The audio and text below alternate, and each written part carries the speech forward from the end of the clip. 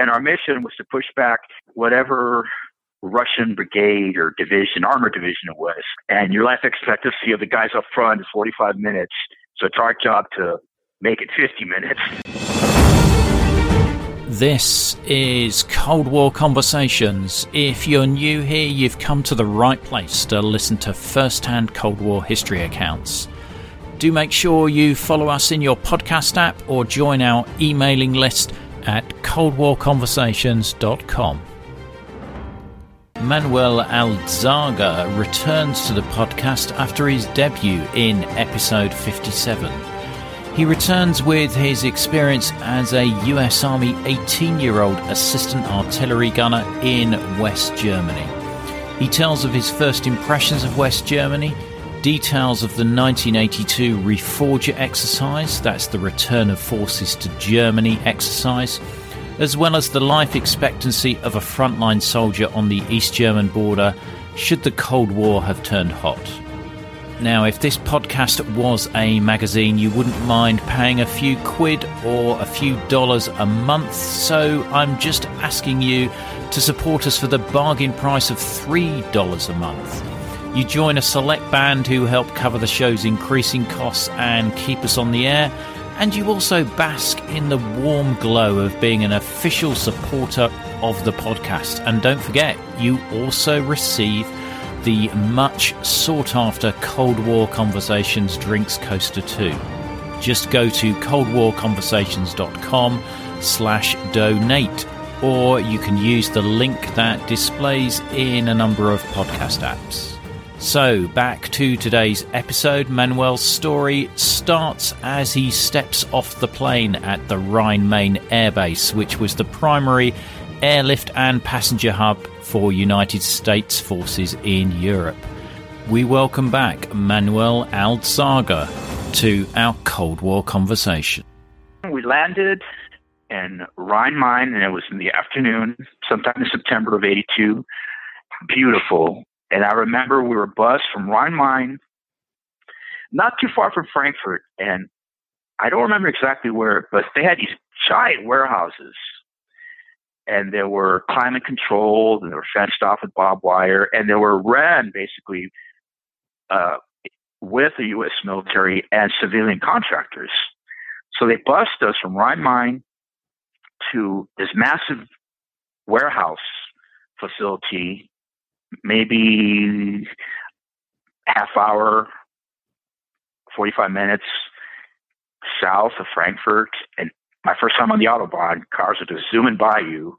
You know, everyone's all just bright-eyed and bushy-tailed because we just slept 8 hours. And we got to the checkout points in the warehouses.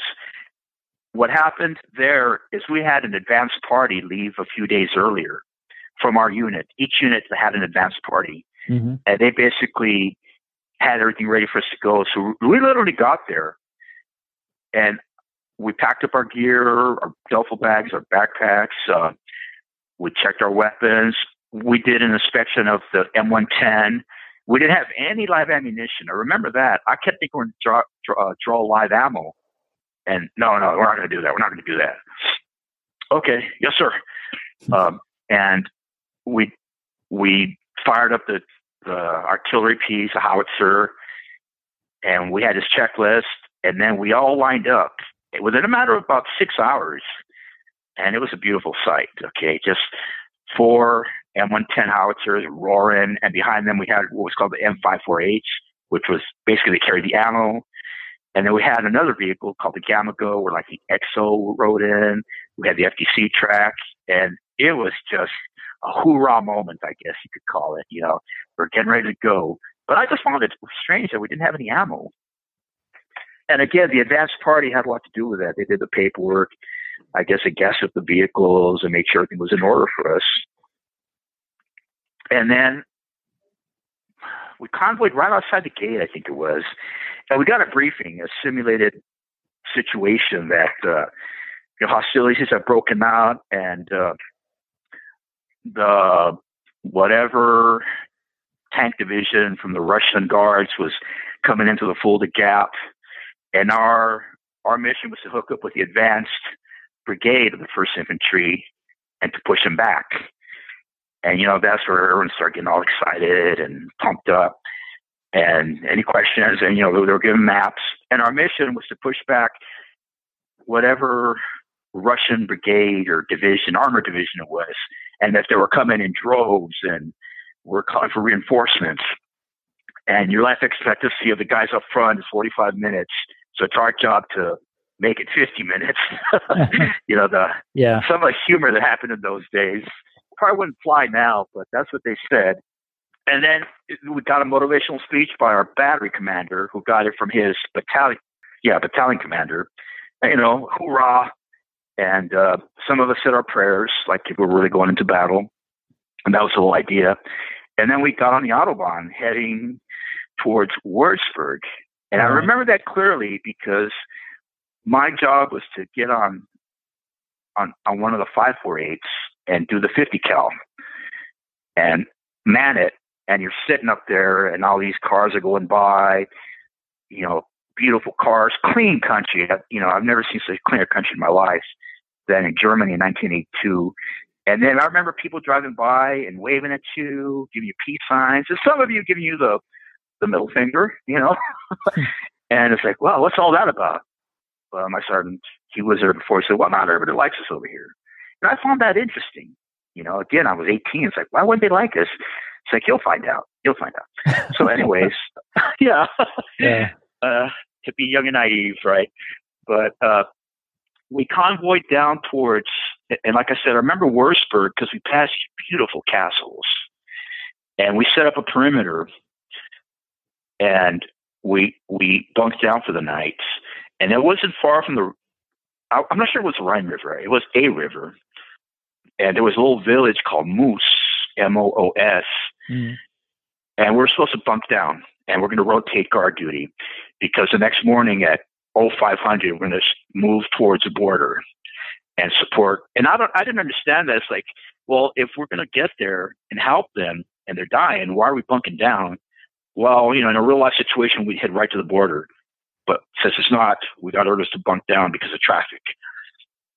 All right, whatever. Yeah. And of course, me and other 18, 19, 20-year-olds, privates, specialists, we can't sleep. We're excited. We've never been to Germany. Some of us never been out of the country or our home state. And I remember kids driving by in bikes and waving at you and saying God knows what, but it sounded friendly. And they're motioning with their hands like to their mouths. And, being a smart ass little 18-year-old, I said, what do they want? They want us to feed them? And my section chief, Staff Sergeant William J. Geinup from Troy, New York, great guy. He said, no, they want our C rations. We still had C rations back then. This was pre-MRE. Right. I was like, yeah, you have mine. I don't want this piece of, what? And I said, no, they'll trade you. So we get the chocolate bars. They're called John Wayne bars. They're like these little round chocolate bars. They were good. And C rations. And someone wanted cigarettes. And I know now it's not okay. But back then, 1982, we give them some cigarettes. And they're like 15-year-old kids or something. And they'd either take them to their parents or smoke them. And then my sergeant said something to them in German. And I had no idea what it was. But he said, you guys want any bread, any brochen? And I said, is that bread? He said, yeah. So these kids took off, and I'm thinking, they ripped us off. Dumb kids, When they come back, I'm going to shoo them away. They can't be in here anyways. But lo and behold, about an hour later, these kids come back with these long pieces of bread and butter and jelly and apple juice. A lot of apple juice because I guess they were just in their harvest season. And it was really cool. They were very nice kids, and they were talking to us in English and asking about America. And, I try to tell them, well, it's okay, it's fun, but I like it here better. No, America's better. America's das Besten. And my sergeant said, nein, Deutschland ist über alles and Nummer eins. Yeah. Were you told how to deal with civilians as part of your training or not? Yes, absolutely. This happened closer and closer as we came to our deployment date, I remember somebody from battalion coming in and training us and giving us some very basic information like good day, guten Tag, auf Wiedersehen, danke, thank you.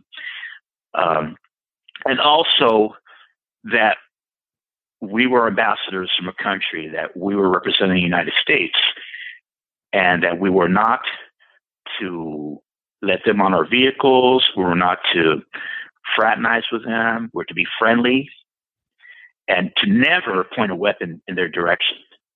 Absolutely not. We followed the weapon law, obviously, but everything else went out the window when we got there. It's like, yeah, come on in. We'll show you, the big bullet artillery, and this is sea ration, and this is my helmet, and there were kids. Yeah. And also some farmers were very nice. He brought us like baskets of apples. And I remember nobody really had issues, but the main thing we did follow is that don't point a weapon at anybody, nobody. And that was followed, but everything else kind of went out the window in my section. And, there was talk of like, well, maybe we should get him some beer. And my sergeant said, nope, you're not going to do that. I'll grass your ass. That was the saying back then. You have to wait till later for that. But we're also told a little bit about the history, how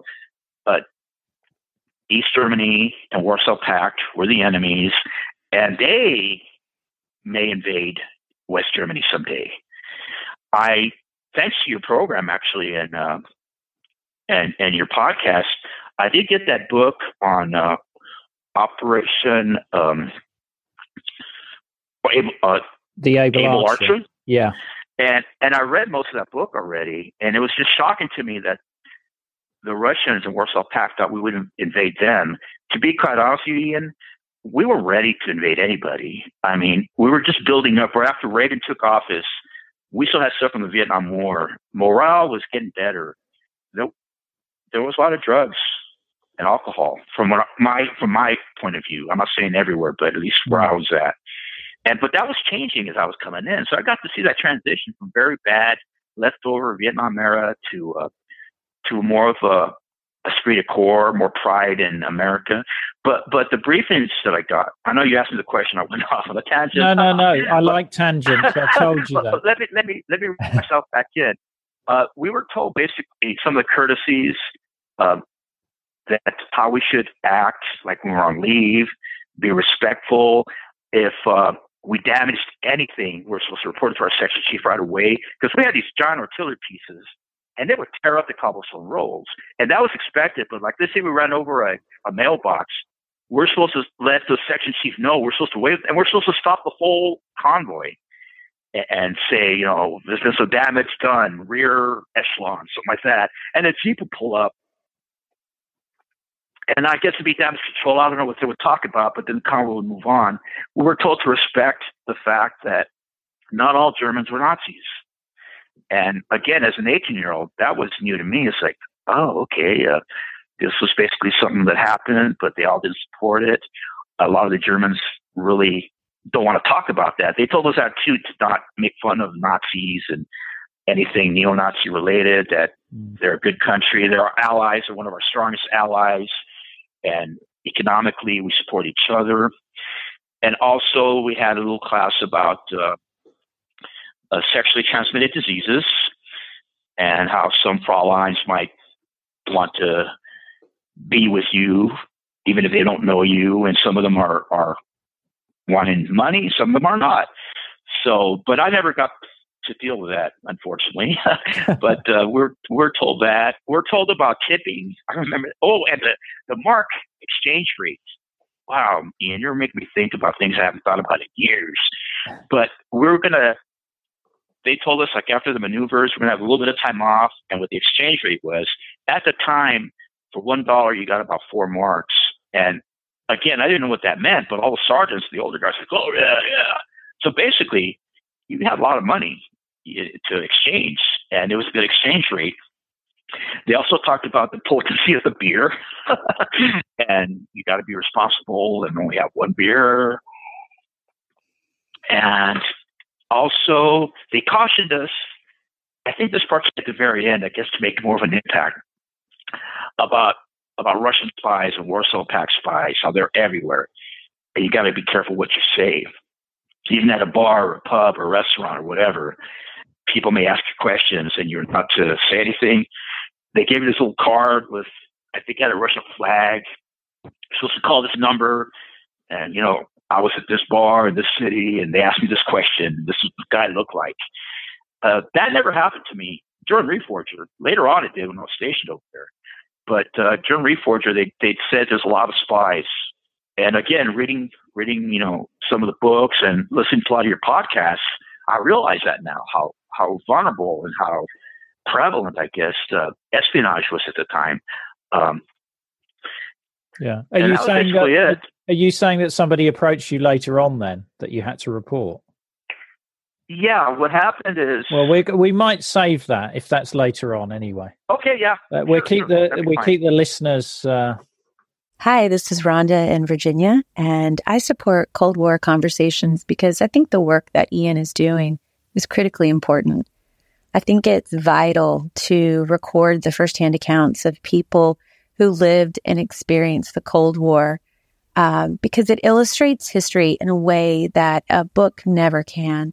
So thank you so much for the podcast. It's my favorite podcast, and I look forward to it every week.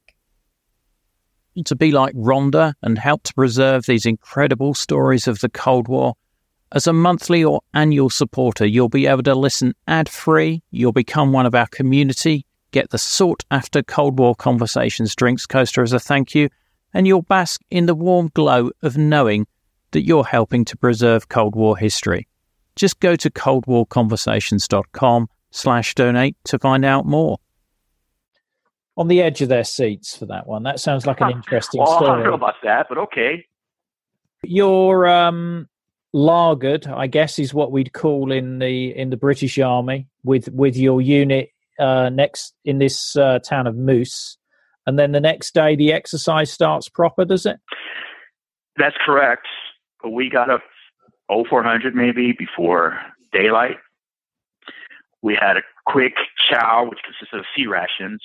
Back in those days, C rats were cans and A rats, I think, were the hot meals. So we got C rats and we lined up and were given the order. And we went around, again, the Wurzburg area. And we were, I think, the blue team. And we had colors. And what happened is we'd be on a convoy. And this is not in the training site. This is out in the country. Most people think about Grafenwehr and stuff like that, but this was on the country. And then we'd get a radio communication, or the front track, the FDC, would make an arm hand sign, and we'd be pulling off, and our advanced party would be there, or someone from the infantry, forward observer, and would say, like, fast track, come over the radio. That means be prepared. We're going to get off the road and set up for fire missions. Fast track, ETA 5 minutes, ETA 4 minutes, jump out point coming up, follow convoy. And then we get off the road and go into what was just harvested, the dirt fields. And then our ground guides would direct us in the direction we'd point the guns. And then that's when we went into action. We set up what's called a collimator, which is basically a prehistoric compass system. And then we have to lay radio wire to FDC. We had the spools, and we had to lay it and run across and hook it up with them. They run back and test the radios. And then we didn't have artillery rounds, but we'd simulate that we were loading rounds, and we'd have to have one in chamber, just a general one, or have one on standby, and then have an order. We'd have to have a high explosive round, a loom round, maybe a white phosphorus round, and all that was simulated. So it was easy. And then we'd have to set up the nets. And these are the camouflage nets, and they were a pain in the butt. I mean, everything gets stuck on there. You had web gear in your equipment. You get stuck up on there. You have to put it up, and we had to do it like in 15 minutes. And we're pretty good. And since we didn't have any live artillery rounds, boy, we did it quick. And we'd report, Section 1 ready for action gun 2 ready for action, gun 3. And then when everyone reported out, we'd have to have other people, usually the lower ranking, they had to work their way up to the guns, or the support personnel, like maybe the cooks and stuff. They'd form a defense perimeter around our firing point, our firing base, if you will. And then when all that was communicated, then we get the green light and a FTC, and this is all by radio, fire line, stand by for mission. And that could last anywhere from 5 minutes to an hour. You had to be ready. And then all of a sudden you hear, fire mission! And everyone had to say, fire mission! Stop what you're doing. You go to your positions. In my case, I was the assistant gunner. And I'd go up there, and over the radio, they'd say, quadrant, blah, blah, blah, deflection, blah, blah. So start doing the elevation, blah, blah, blah. And you have to repeat every order. And then after they gave you the coordinates, it'd be round, HE, fuse type, time, .98. And then the gunpowder, that came last. Charge 5, which means you cut into pieces. It came, I think, in 7 or 8 increment pieces. And I think charge 8 was the farthest you can have. So charge 5 bag. And then you have to repeat everything. And you have to do it like within 2 minutes. And then you stand by, and then you hear battery stand by. And at that point, I learned a trick where I would pull the lanyard back up until I feel that pressure was going to click. And then you have to wait for the fire direction officer, usually a second lieutenant or a first lieutenant, would say, battery stand by, battery, fire. And the point there was the first one you got out, you were the hot shot. But again, we had no ammunition. Back in the live fire range, that was an honor and actually something to work forward. But this was all simulated. Everyone fired at once, and there was no problems. There was no misfires. So we would do that all day. And then we would move. Then they'd say, breakdown, ETA, departure, 13:25, and it's 13:10. So guess what? You had to pull down the net. You had to reel in the common wire. Any charge bags, you had to put them in the section that would be burned later. And you had to pack everything. And then they'll give you the marching order. Gun 1, gun 2, gun 3, gun 4. And we'd have to line up. And then we were all ready to go. We'd do that again until we kept going until they told us again, the 3rd Infantry needs support in this quadrant. So that would come down from battalion, and then it would come down to the batteries. And we have to do that all over again. Move, shoot, communicate. It was tell us in the artillery. And again, the fact that we had no live artillery rounds made it easy. But still, all the movement, all the taking down, all the traveling. And this lasted, I guess, maybe for about 2 weeks with very little breaks. And how the downtime was like when you were waiting for a fire mission, and you'd maybe sneak out. Hey, Chief, I'm gonna go take a piss. Hey, Chief, you mind if I go to that little village over there? And you weren't supposed to. I hope I'm not getting anybody in trouble 35 years later. But my chief, God bless him, yeah, but you better not get drunk. All right, I just want to go in, maybe buy some drink and a soda or something. Okay, well, bring me back a candy bar. So how kind of how quickly could you? I mean, if you're going down a road and then you get the order that 2nd Division needs support, how quickly could you then deploy and be ready to fire? What is that sort of time frame then? My memory of that is we were pretty darn quick. It took us maybe about 15 minutes from the time we got the order that we were breaking track, which meant we were going off the road. Yeah. And everything ready to set up to fire. It would be like, 15 minutes. Wow. Another piece I just remembered about, and it's been many, many years since I thought about, we had what were called hip shoots. And what that is the whole convoy stops and we load artillery piece, either 1, 2, 3, 4, all of them, or just one. There was always an adjusted piece, which is usually the best gun section. And they would say, hip shoot, gun 1, stand fast. And the whole convoy would come to a break. And we'd we'd actually load artillery rounds and fire them. Now, again, this didn't happen in Reforger, but back at Fort Riley and Fort Sill, we would actually do that off the road. They're called hip shoots, right off the road. It's like someone needs our help immediately. And I think that would be within maybe 3 minutes from the time we got the order to the time we actually pull one off the cannon, crank one out, as he used to say. Yeah. It would be maybe 2 to 3 minutes. And there was no time to put up any nets. It was all done by radio, or this seems so weird now, but we'd yell it down the road from FDC all the way down the line. FDC is going to say, gun 3, hip shoot. Gun 1 would say, gun 3, hip shoot. We'd repeat, gun 3, hip shoot. Quadrant, elevation, fuse, round, powder, ready, fire. And the fire direction officer would have a little red flag, and he'd hold it up. And then literally, it's like in the races, when it went down, that round better be shot.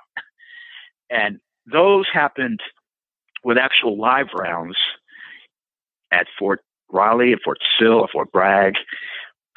And when I was in Reforger, we didn't have that. It was just all simulated. Right. So everyone did great. Yeah. In Reforger. Did you say you had armor-piercing rounds as well? No, I did not. Okay. We had high explosive rounds, and they were basically designed for close ranges of 15 to 25 miles of accurate impact. Armor-piercing rounds, that as an old artillery round sounds like a direct fire. Yeah, that's what I was going to ask you, is whether you were trained at all ever to fire over what I'd call open sights. You know what? In boot camp at Fort Sill, we had a direct fire training, and it was this old tank at the end of a hill. But in terms of like my actual experiences, we didn't do that. At least not in my units, in my career. The only time I did direct fire was in boot camp. And I don't remember what kind of round it was. But basically, you're shooting straight ahead like a gun. Yeah. And most of our missions were high elevation, low elevation. The higher the elevation, the closer the target, obviously. And the lower the elevation, the farther. But no, to answer your question, I never did a direct fire armor-piercing mission outside of boot camp. Yeah. No, I was just wondering. I mean, obviously, if you were having to do that, you were in big trouble anyway, I guess, if the enemy was that close. So within this exercise, you weren't even firing blanks then. You were just pretending to fire effectively. We were simulating. Yeah. What it Simulating sounds better than pretending. You're right. Yeah. Reforger 82, and I don't know about later Reforgers, but Reforger 82, there was no live fire, there was no ammo. We did guard duty without live ammo. And again, that struck me as odd, but that's what it was. In fact, we never even went to an ammo dump when I was on Reforger. So a lot of people were happy because guess what? We don't have to clean the cannons when we're done. We don't have to clean our rifles when we're done. Looking back, it was more like a show of force, coordination, the practice, going through the motions. And I'm sure there was live fire exercises on Reforger 82, but not in the unit I was at, because again, we weren't in Grafenwehr, we weren't in there was another Cornfeld, I think it was called. I'm sure they did a lot of live fire there, right. But like in the villages and stuff like that, I know the infantry used the red caps on the M16s, the blanks, and they had a little red screwy thing on top of the muzzle. We didn't even have that. We had no live ammunition. Well, they were probably, they probably want to minimize the damage, because potentially you'd still break windows even with blanks, wouldn't you? Well, yeah, there was, and I never saw them, but I heard a lot of accidents with live ammunition, with other units. But it was also cool because we got to train with the French, the English, and the German, the Bundeswehr. Mm-hmm. And that was a lot of fun too, So, yeah, now I'm sure someone probably did train with live ammunition on Reforger 82, but it wasn't me. And like I said, we were happy because we didn't have to clean our rifles, we didn't have to clean our guns, we didn't have to lift all that stuff, and everyone was proficient. Yeah, yeah. And how? I mean, with these exercises, they've normally got umpires running around saying, whether you've hit something or you've been hit and stuff like that. Was that going on as well? Yeah, I remember that clearly. There was like, we were, I don't know what. Let me think about it for a second here. We were like the blue team, for example. We were the Americans, NATO, and then OPFOR, opposing forces. They were like the red team or the orange team. And what umpires would do, they'd have like these big, maybe neon crosses or X's on their Jeeps and on their vehicles. And they would go back and forth after, like, we did a hip shoot, for example. They would come by. They go to the BC, the battery commander, and say, okay, you suffered casualties. The target was diminished. Move on.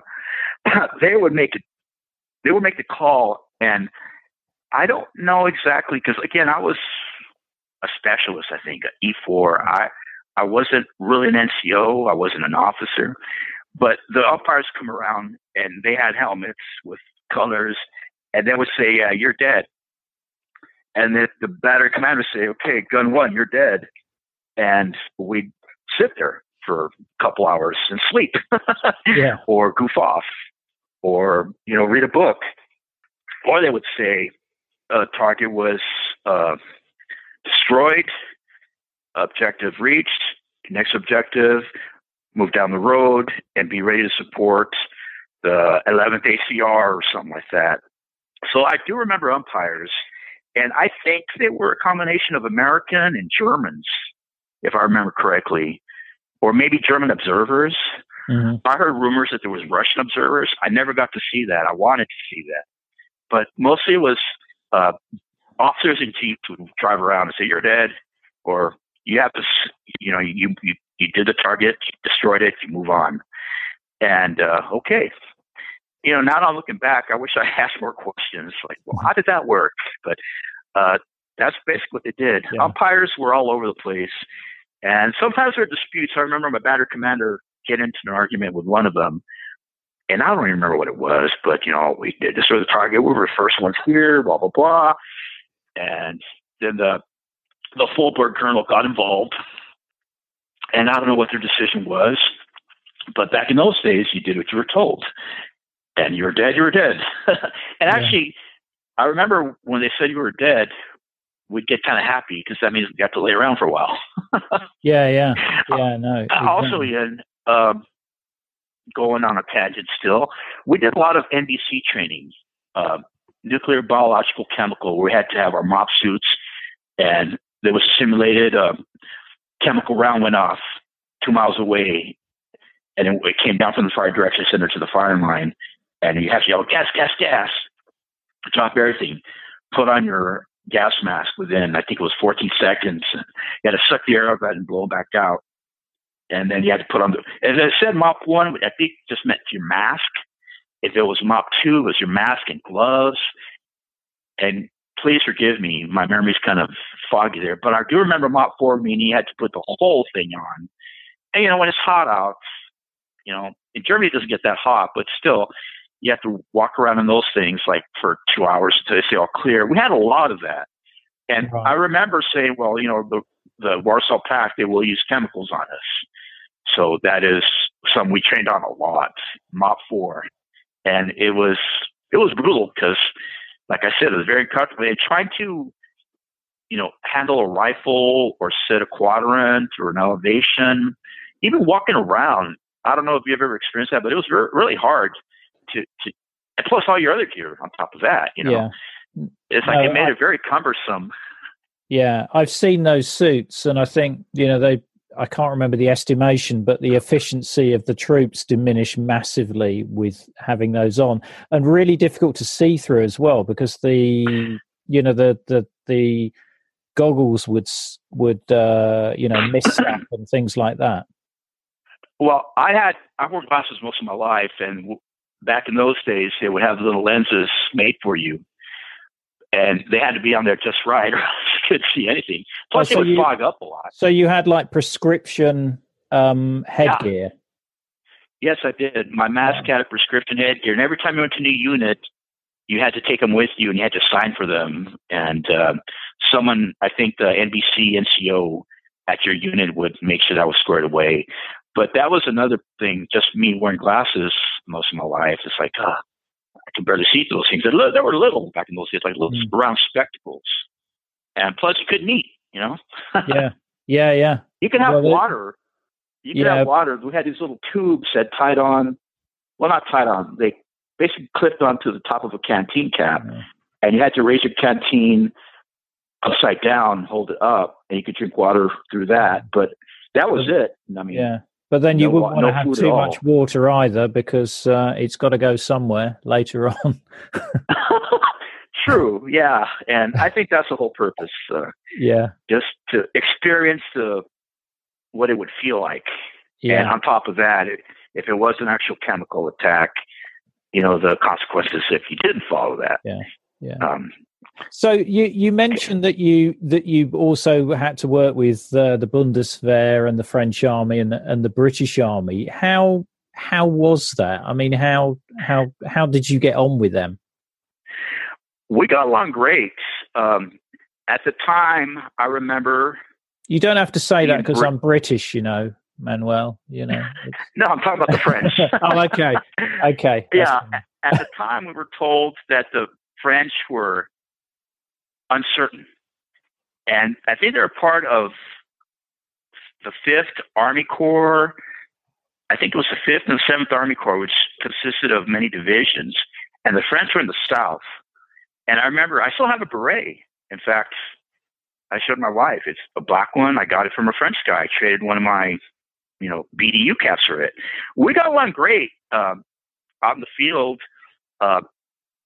And I remember seeing the British and just waving and looking at their tanks. And I was more amazed at their equipment than anything. Instead of like relationship-wise, I really didn't, hey, how you doing? Waving at them. But I was more in awe of all the equipment. But I do remember clearly that British and German relationships were really good politically and economically.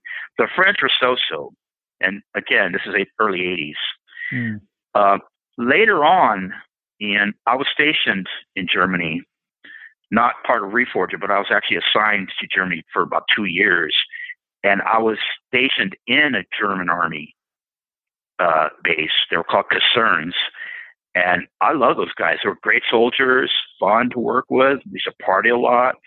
They were top-notch soldiers. And the Germans at the time were drafted. I don't know if they do that now in Germany, but the Bundeswehr used to draft.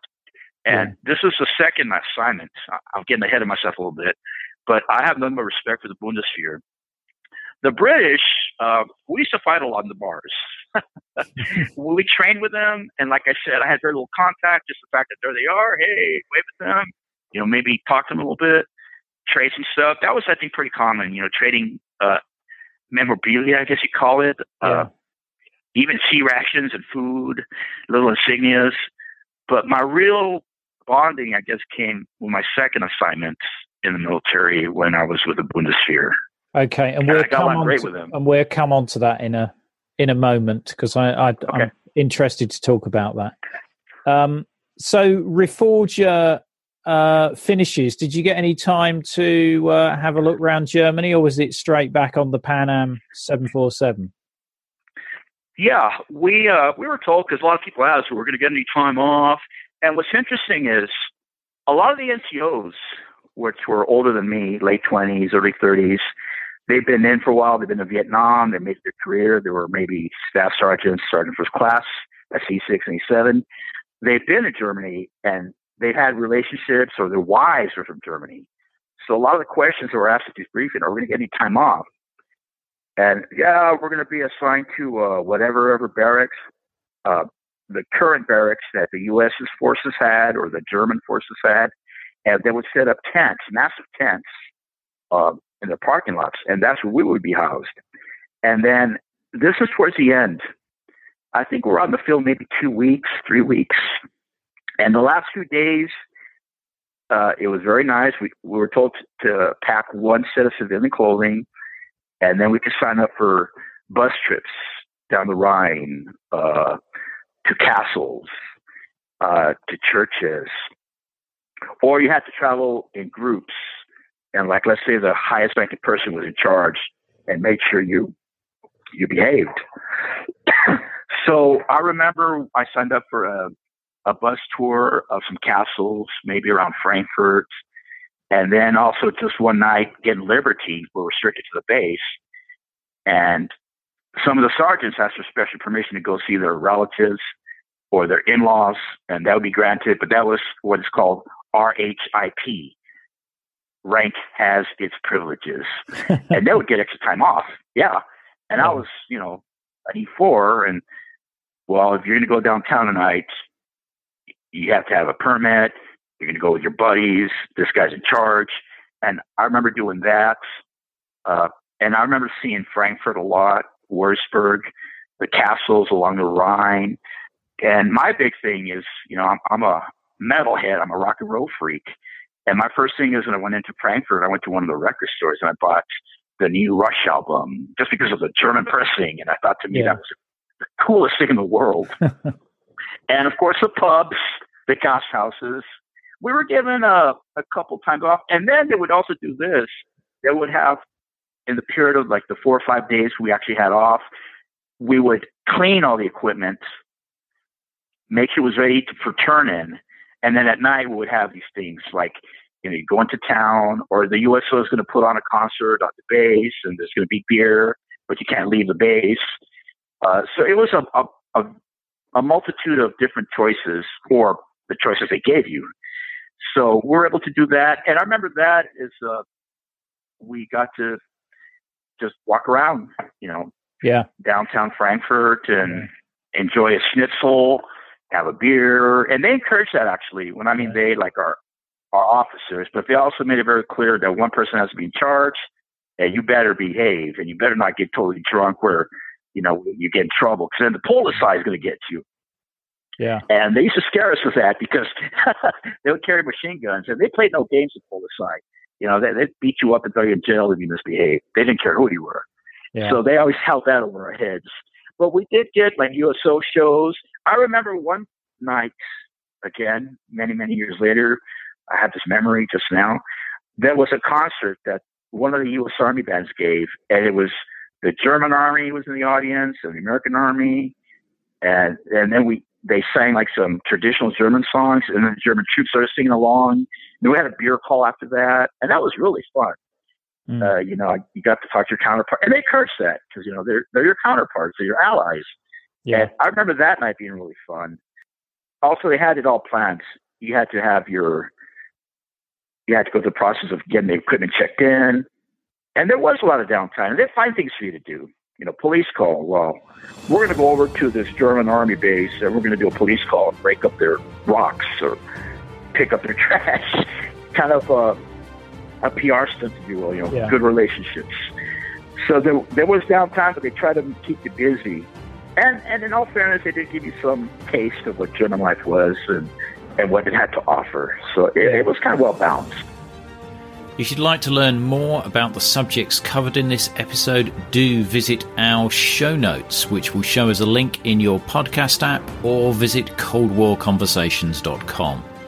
If you like what you're listening to, you can really help us by leaving reviews in Apple Podcasts, our Facebook page, or with your favourite podcast app. This really helps raise our profile and get new guests on the show.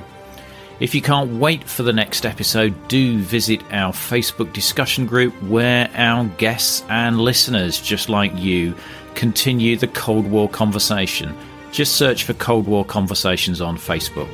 We're also on Twitter at Cold War Pod and Instagram, where we are at Cold War Conversations. Thank you very much for listening. It is really appreciated. Goodbye.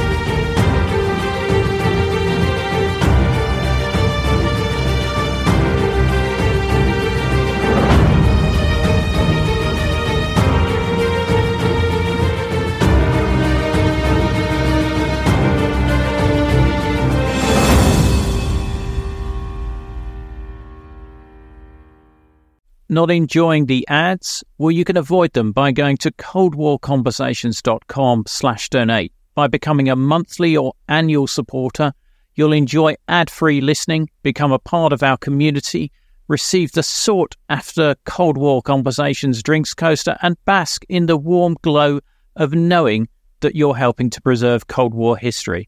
Just go to coldwarconversations.com/donate for more information.